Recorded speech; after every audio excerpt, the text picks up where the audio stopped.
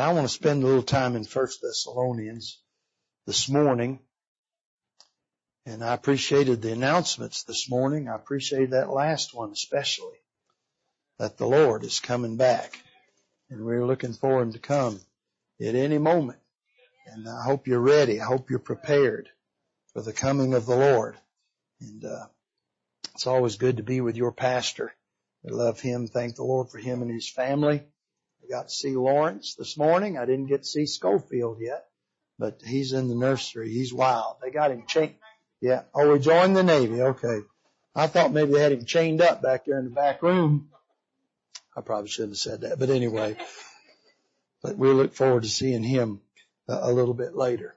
I want to spend a moment in 1 Thessalonians. Probably you have studied 1 Thessalonians. Most likely your pastor has preached out of this book. And you have probably noticed that in every chapter, the chapter ends with a reference to the second coming of the Lord Jesus Christ. Now, I don't know if we're going to stay in 1 Thessalonians this week. I'm just not sure about that. But I believe it's where the Lord wants us this morning. And I want to talk to you a little bit about the coming of the Lord. In 1 Thessalonians chapter 1, there are only 10 verses. Let's just read them. Paul and Silvanus and Timotheus unto the church of the Thessalonians, which is in God the Father and in the Lord Jesus Christ. You scared me just now. I thought you was all leaving. You got up. I almost lost my place in my reading. Grace be unto you and peace from God our Father and the Lord Jesus Christ. We give thanks to God always for you all, making mention of you in our prayers, remembering without ceasing your work of faith and labor of love and patience of hope in our Lord Jesus Christ in the sight of God and our Father. Knowing, brethren, beloved, your election of God. For our gospel came not unto you in word only, but also in power, and in the Holy Ghost, and in much assurance, as ye know what manner of men we were among you for your sake. And ye became followers of us and of the Lord, having received the word in much affliction, with joy of the Holy Ghost, so that ye were ensamples to all that believe in Macedonia and Achaia. For from you sounded out the word of the Lord, not only in Macedonia and Achaia, but also in every place your faith to Godward is spread abroad, so that we need not to speak anything. For they themselves show of us what manner of entering in we had unto you, and how ye turned to God from idols to serve the living and true God, and to wait for His Son from heaven, whom He raised from the dead, even Jesus, which delivered us from the wrath to come. Now let's pray a moment. Father, we love you because you first loved us. We're thankful for your grace and mercy. We are glad to be assembled together with the saints of God this morning. I pray you'll help us now in the preaching to exalt your name and glorify you. Lord, if you get glory, then we'll be helped. So help us, I pray, in Jesus' name. Amen. Thank you. You can be seated.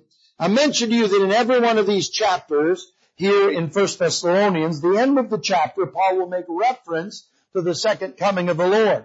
This is one of the first, if not, I believe it is the first epistle that Paul wrote. And he wrote, I'm going to talk here in a minute. He wrote it to the church at Thessalonica. It was an early church, a young church, and these were young Christians. And so Paul is writing to them to encourage them about the coming of the Lord Jesus Christ. Somebody said, well, preacher, the Lord is not coming. It's been a long time. Well, Paul believed He was coming in that day. So Paul apparently believed in the imminent return of Christ, that He could come at any moment. You say, what do you believe? I believe in the imminent return of Christ. I believe He could come at any moment. I'm not looking for any signs. I'm not looking for anything else to happen. I believe the next event on God's calendar is the coming of the Lord Jesus Christ. You say, when will He come? Well, the Bible said He'll not tarry. Yet a little while, and He that shall come will come, and He will not tarry. So He's not tarrying His coming. He'll come according to His purpose and according to His timing. So it's my job not to figure out when. It's my job to be ready whenever He comes. I want to talk about the coming of the Lord. I was thinking about what the Bible says in these 5 chapters. And because the Lord is coming, He'll mention it, Paul does, every chapter. There are some things that we better get straight right now before He comes. And I'll put it to you this way. I'll mention them to you. Since the Lord is coming soon, there's no time for acting. There's no time to act and be artificial. You better be real. And then there's no time for anger. There's no time for attrition. There's no time for anguish. And there's no time for apathy. And those will fit in every one of those chapters. But I want to talk to you first of all this morning. I want to talk to you about acting or about being artificial. Paul says this in verses 9 and 10. For they themselves show of us what manner of entering in we had unto you. Now watch this. And how ye turned to God from idols, to serve the living and true God, and to wait for His Son from heaven. Now Paul tells us three things that ought to characterize the life of every Christian. The first thing he tells us is about our waking. So preacher, what do you mean our waking? Well, look what he said. How ye turned to God from idols. You know what happened one day? The Holy Ghost woke you up. You were asleep in sin. You were walking along, just go along, minding your own business, and somebody preached the gospel. Maybe you heard it down at the church. Maybe you read it in a tract. Maybe somebody witnessed to you, and the Holy Ghost of God brought you under conviction. You say, well, I was searching for Jesus. Well, that's not what the Bible said. There's none that seeketh after God. You might have been looking for something, but you didn't know what it was you was looking for. But the Holy Ghost showed you that you needed Christ. And when He showed you that you needed Christ, if you've been born again, here's what you did. Exactly what Paul said. You turned to God from your idols. Now, I like the way the Bible says this. Turn to God from idols. There are three things I would think about this. First of all, Paul tells us that when you get saved, there is a turning. We call it repentance. In the Old Testament, God would preach to Israel through the prophets, and here's what He'd say. Turn ye, my people. Why will ye die? So apparently, if you don't turn, you're going to die. Apparently, if you don't turn, you don't get right with God. You say, preacher, what is repentance anyway? Well, I've heard a lot of definitions. I've heard it saying to God, you're right and I'm wrong. I've heard that it's taking God's side against your side. I like both of those. But really, here's what repentance is. You were headed this way. Now you're headed that way. You were headed this way. Now you turned around, you're headed that way. You used to live this way. Now you're living that way. You used to live for self and you used to live for sin. Now you're living for God. A turning. The Bible talks about over there in Corinthians about wickedness. It talks about revilers and drunks and fornicators and adulterers and effeminate and abusers of themselves with mankind. And Paul said, don't be deceived. He said, if that's what you are, you'll not inherit the kingdom of heaven. But then he said this, and such were some of you. But now you're washed. Now you're justified. You're sanctified. You know what happened? You was headed this way in your sin, and the Holy Ghost said to you, I don't know what words He used, but in your heart, He told you you was lost and going to hell, but there was a hope for you, and that hope was in Jesus, and you turned to God from your idols. So you turned. But not only did He say turned, He said you turned to. You turned to. What did you turn to? Well, I didn't turn to religion. I didn't turn to the Baptists. Are you listening now? I didn't turn to the baptismal pool. I didn't even turn to the church. Here's what I did. I turned to God. The Holy Ghost pointed me to Jesus. Can I tell you something about the devil? The devil likes to tell you how sorry you are and leave you down there wallowing in that mire. The Holy Ghost will tell you how sorry you are, and then He'll say, but there's an answer for all your sorriness, and that answer is Jesus. He'll never leave you wallowing in the mire. He'll point you toward the cross and say, there's your answer. So here's what I did. I turned to God. I just didn't reform. I got regenerated. Is that what happened to you? And then he said this, I turn to God. You turn to God from your idols. If you turn to something, you're automatically going to turn away from something. So how can I turn to God and still hold on to my sin? Are you listening now? The Bible said, Paul said in Romans chapter 6, I believe it is, what shall we say then? Shall we continue in sin that grace may abound? God forbid. How shall we that are dead to sin live any longer therein? If you've turned to God, then you must have turned away from your sin. You say, well, preacher, I'm just the way I've always been. Then you are what you always were. You're going to have to turn to God. And when you turn to God, you'll repent, turn away from sin. The Bible tells us in 2 Corinthians, remember in 1 Corinthians, Paul said there was a man, he was in the church, and he was involved in wickedness, ungodliness. Paul said such fornication is not so much as named among the Gentiles that a man should have his father's wife. It was wicked immorality.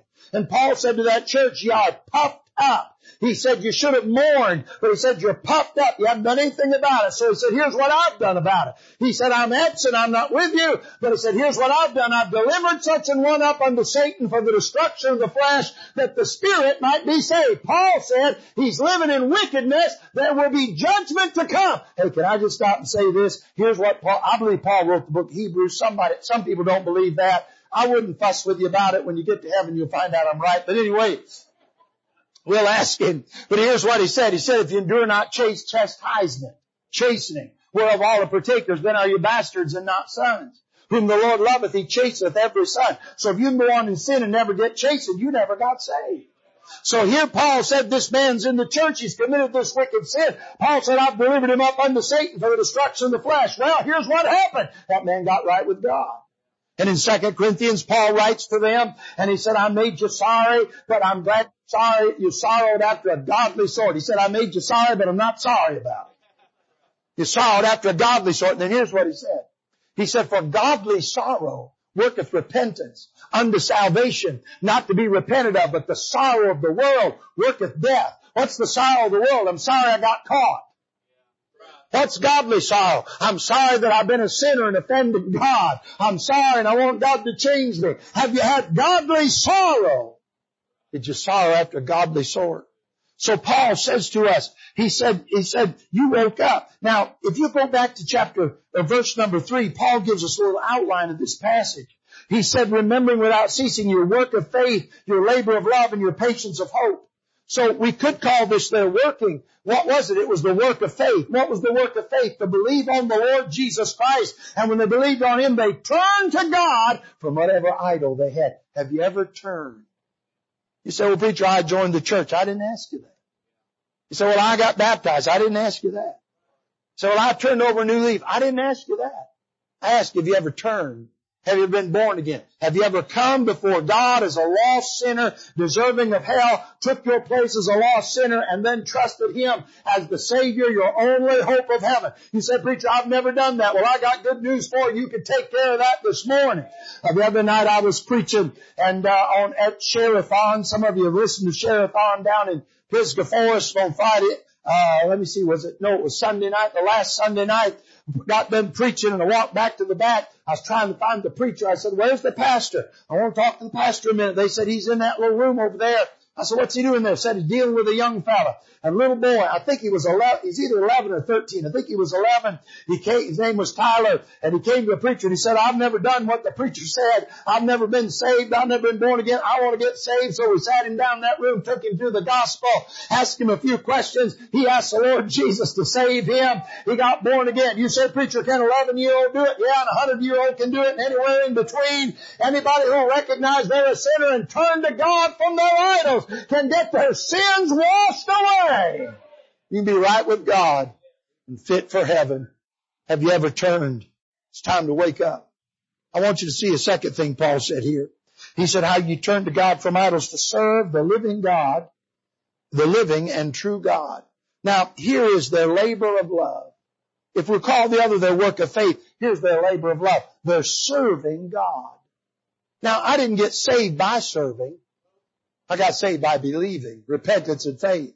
The Bible said in Ephesians chapter 2, for by grace are you saved, through faith, and that not of yourselves, the gift of God, not of works, lest any man should boast. But verse 10 says this, for we are His workmanship, created in Christ Jesus unto good works, which God hath before ordained that we should walk in them. So I didn't serve to get saved, but now that I'm saved, I'm supposed to serve. Good works don't come first, they come after. You get born again, then you're supposed to live for God. You say, preacher, why would I live for God? Because we love Him. It's a labor of love. So I said, oh, you Christians, you have to. No, we won't to. We like to. Amen. You know what? I want to serve Him not so He'll love me. I want to serve Him because He loves me. I want to serve Him not so He'll say thank you. I want to serve Him to say thank you for what He's done. Let me tell you about love. Love will make you do strange things, won't it? I was at home. I don't have a motor home anymore. The Lord delivered me from my motor home.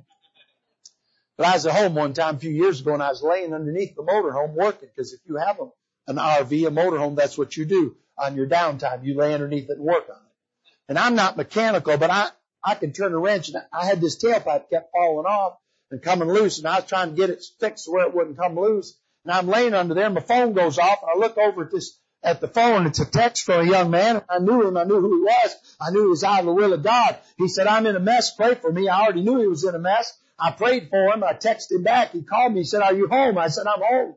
He said, will you meet me at the church? I said, I'll meet you at the church. So I met him at the church. He came down. He got down on the altar, called on the Lord. He said he got his heart right with God. And so then, here's what happened. Then because he'd been involved in immorality, his wife had left him. They were divorced. So he calls me one day. He said, Brother McBride, would you like to buy a .22 pistol? I said, well, I might. How much you want? And I can't remember the exact, but it was something like $132.28. And I thought, that's an odd number. You know, you're going to sell a pistol, it's $100 or $150 or $200 or something like that. I think it was $132.28, something like that.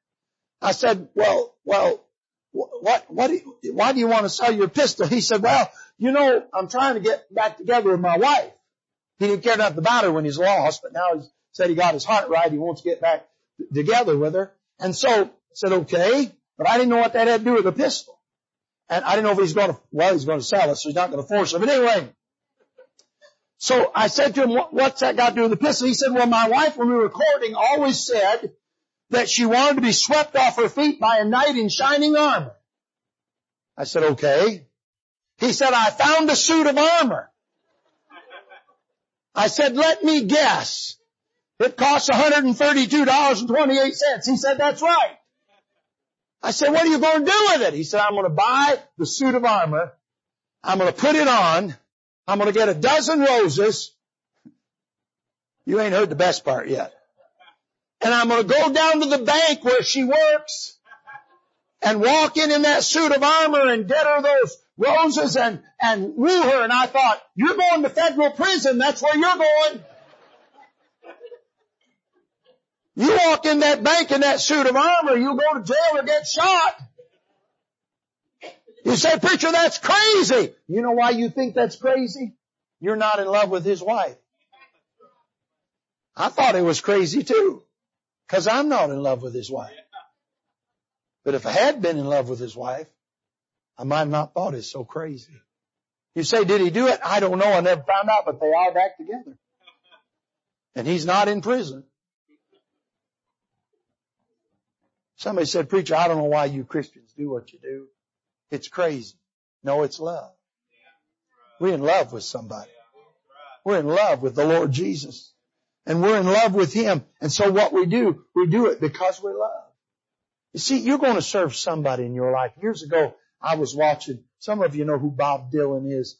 Some of you young folks don't know who he is probably, but some of us older, gray-headed and no-haired people know who Bob Dylan is. And years ago, I don't know what happened to him, but he was supposed to have had some religious experience. I don't know if he got right with God. I don't know all that. I just know for a while he started talking about God. And one night, on a Saturday night, I was watching a program. I wouldn't name the program. I was lost. It's a wicked, ungodly program. But I was sitting there watching the program, and they had Bob Dylan on. And Bob Dylan got up and he sang a song. I'd heard him sing songs before, folk songs, old stuff like that. And but he sang a song that night, and the title of it was, You Got to Serve Somebody.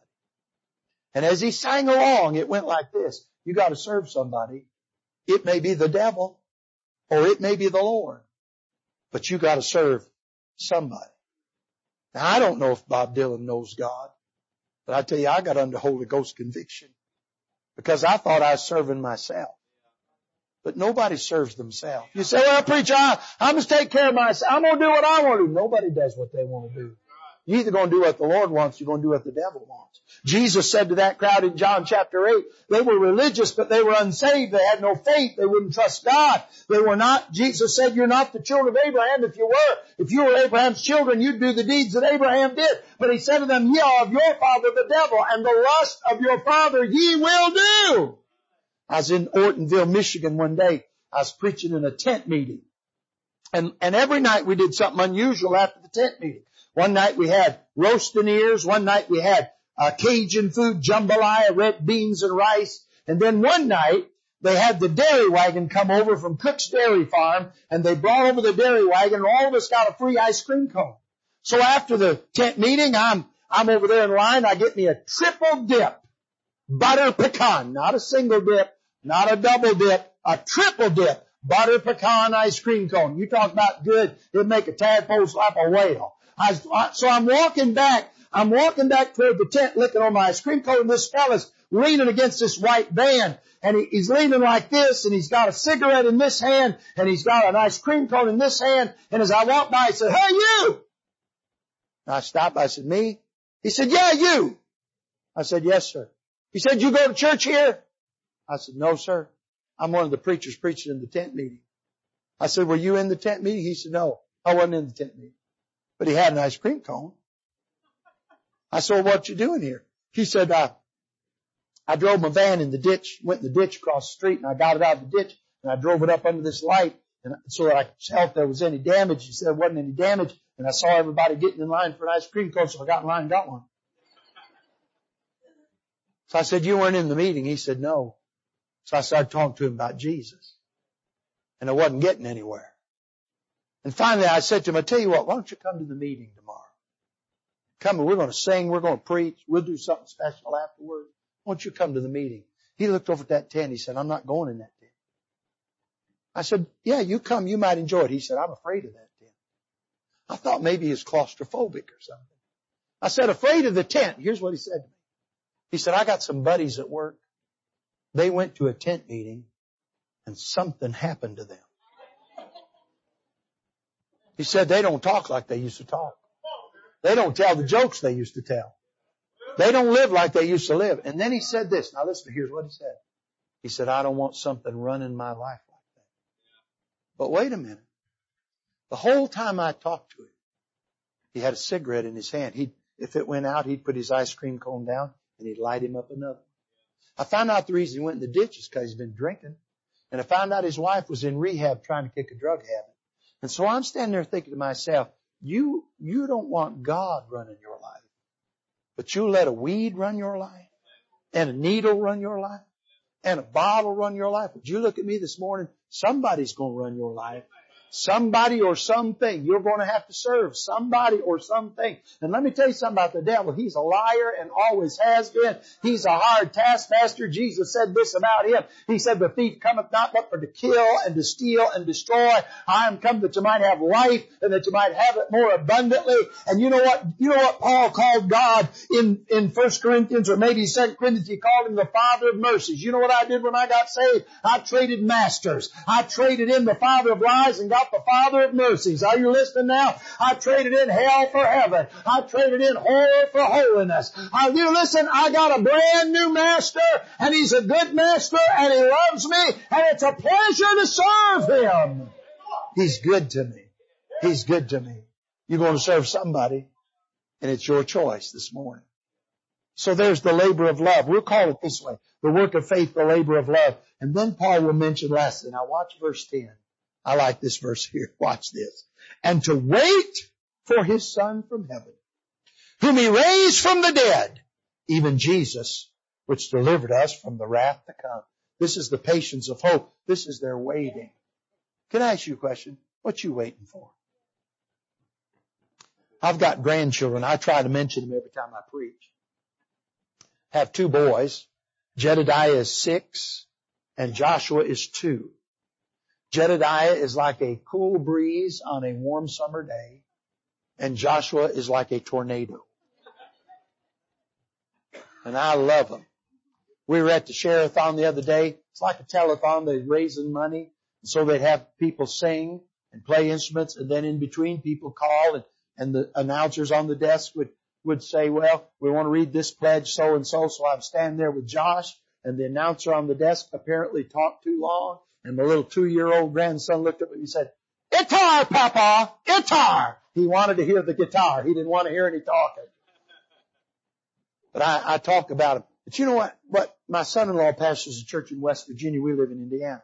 It's about 6 hours, 6.5 hours. We go by whenever we can to see him, but we don't get to see him as much as I'd like to see him. And always, because of certain things that go on around Christmas, all the things that, especially in the church, that go on, it's hard for them to come up and visit us at Christmas. So we have Christmas with them on Thanksgiving.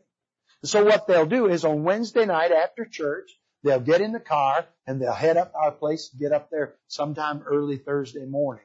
Or is it Wednesday morning? They leave Tuesday night and Wednesday morning. They have their Tuesday night service before Thanksgiving. So all Tuesday night they're driving to get up there Wednesday morning. Then they spend Wednesday, Thursday, Friday, have to leave Saturday. So you say, preacher, what do you do on Wednesday night? I wait up.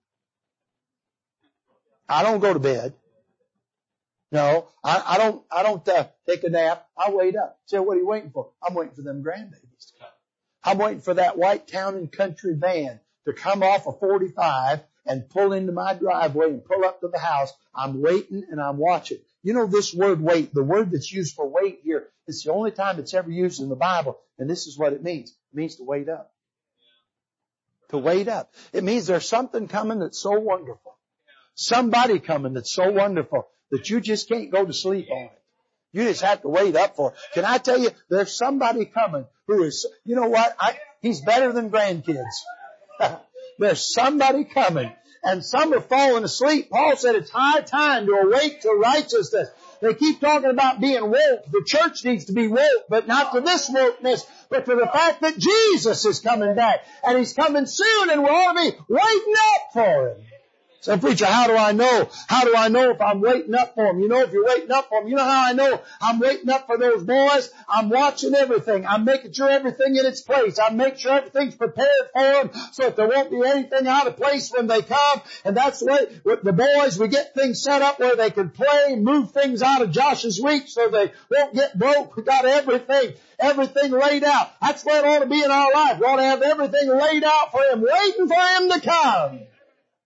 You know, Jesus talked to us in the Bible, I believe through the Apostle John about being ready for the return of the Lord. I wrote the verse down where He said, behold, I come as a thief. Blessed is he that watcheth and keepeth his garments, lest he walk naked and they see his shame. Now you and I read that and we have a hard time with that. But in the days of Jesus and John, they didn't have any trouble understanding that. Because what John was talking about was in the days of Nehemiah and Ezra, when they rebuilt the temple, and there were enemies that were coming, and they had to, at the evening time, at night time, they had to set guards around the temple. So certain priests would be scheduled, it would be their lot to spend time guarding, and they'd be at certain posts around the temple.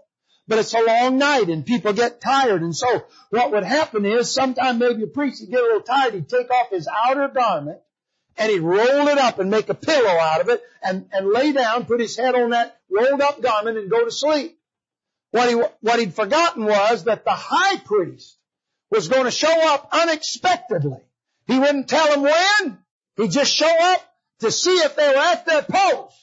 And if he found one of those boys and he was laying down there with his robe rolled up and his head on the robe, he'd set the robe on fire. Now I was reading several fellows talk about this. None of them ever told me if he let him get up first before he set it on fire. I don't know. But he'd set that robe on fire and it would burn up. And that priest would get up. He's still clothed. He just doesn't have his outer garment. And so anybody that would see him would know that he'd fallen asleep on the job. And he'd be ashamed. I don't want to be ashamed when Jesus comes. I don't want to fall asleep. John said, my little children, abide in Him, that when He shall appear, you may have confidence and not be ashamed before Him at His coming. You said, preacher, when He's coming? I don't know when He's coming. I just know He's coming. And you and I ought to be waiting up for Him. You and I ought to be watching. What if He came now? Is everything in place? Is everything in order? Someone said, well, I hear the trumpet. I got to get this straightened out before I see Jesus. No, there's no time for that. Ought to be waiting up. Are you right? I wouldn't want to see Him and think, I wished I'd have called so-and-so and got that straightened out. I wished I'd have got this out of my house. I wish I'd have said no to that. I wished I hadn't had that attitude. I want to be right. You say, preacher, can you be perfect? No, but I can be right. I can be right. I can keep short accounts with God. I can be right. I can't be perfect. But when I know I've done wrong, I can confess and get right with God. Why? Because He's coming soon. What are you waiting up for? You can tell what you're waiting for by what you're doing while you're waiting. So what are you waiting for? Jesus is coming. He's coming soon. So let me ask you this question. Maybe I'll ask you a couple. Have you turned? Has there ever been a turning in your life? Turn to God from your idols. Have you turned? And are you serving Him along the way? Serving Him because you love Him. It's a love relationship. We love Him because He first loved us. I love the book of Ruth, and when you go through the book of Ruth, you find Ruth doing all of these things in the book.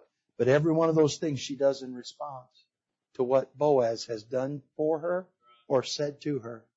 It's all a response, a love relationship. And then what are you waiting for? Are you ready? Are you ready? I look over at my wife.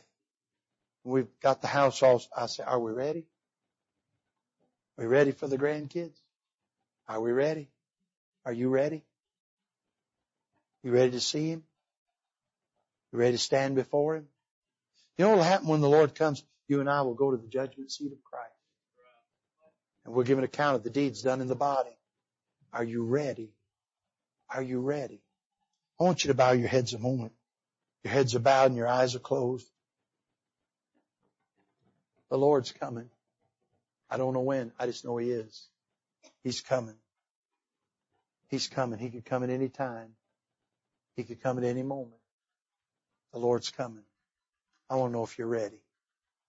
How many this morning say, preacher, I could tell you a time in my life when I stood before Him as a sinner. I took my place as a guilty sinner, and I believed on Him as the Savior. I have a Bible reason to be able to say to you, I'm going to heaven when I die. I've turned to God from my idols. I remember. You may not remember the exact time on the clock or even the exact day, but you remember there's a time. And you could say to me, the Bible says, let the redeemed of the Lord say so. So I'm going to give you an opportunity to say so. I'm going to lift their hand and say, preacher, I'm saved. I'm on my way to heaven. If the Lord came back, I'm going with Him. I'm saved and I know it. Can you lift your hands as a testimony? I'm saved and I know it. Saved and I know it. Thank you. Put your hands down. Would there be somebody this morning who say, preacher, I couldn't raise my hand. I don't know if I'm saved. I don't know if the Lord came that I'd go with Him. Would you remember me when you pray? I'd like to pray for you. If you lift your hand, I'll see it. I won't trick you in any way. I got no interest in that. But I'd like to pray. Say, would you pray for me, preacher? I don't know that I'm saved. I don't know that I'm ready to meet the Lord. I'm not saved. Please pray for me. Anybody like that? I'm looking around a minute. Now I'm going to ask you this question, because this is revival meeting. There'd be somebody today say, preacher, I'm saved and I know it. But there's something in my life right now I wouldn't want to meet the Lord with. I wouldn't want to meet Him with it. I wouldn't want to have to explain this to Him. I'm ashamed to think that it's in my life. I don't want to meet Jesus with it. I need to get it right today. I'm not going to have you raise your hand. But I tell you what you could do this morning. You come get on your knees at an altar. You say, preacher, I don't know how to fix it. No, I know you don't, but He does. And if you'll bring it to Him, He'll help you. I remember where a man in the Bible who was a very wicked man cried out to the Lord. And the Bible said, God said to them around him, see how Ahab humbleth himself before me. He recognized that humbling. And he did something for that man. God will do something for you if you just tell Him the truth. A broken, a contrite heart. Broken heart, a contrite spirit, He'll not despise. So if you got something between you and Him you don't want to meet Him with, won't you come to an altar this morning on your knees and get it straight? Father, help us now. I think, Lord, I did not see every hand go up. So there are some folks they don't know if they're saved. They don't know if heaven's their home. I pray they'd get that settled today. And then, Lord, there are some, no doubt, have things they don't want to meet you with. I pray they'd come and get it taken care of. You said if we confess our sins, He's faithful and just to forgive us our sins and to cleanse us from all unrighteousness. That's what John said. So I pray folk will come and get things right. Maybe with one another, maybe with you, maybe just in their heart. I pray things will be right. And we say like John, even so, come quickly, Lord Jesus. Help us now in Jesus' name. Amen. Let's stand up.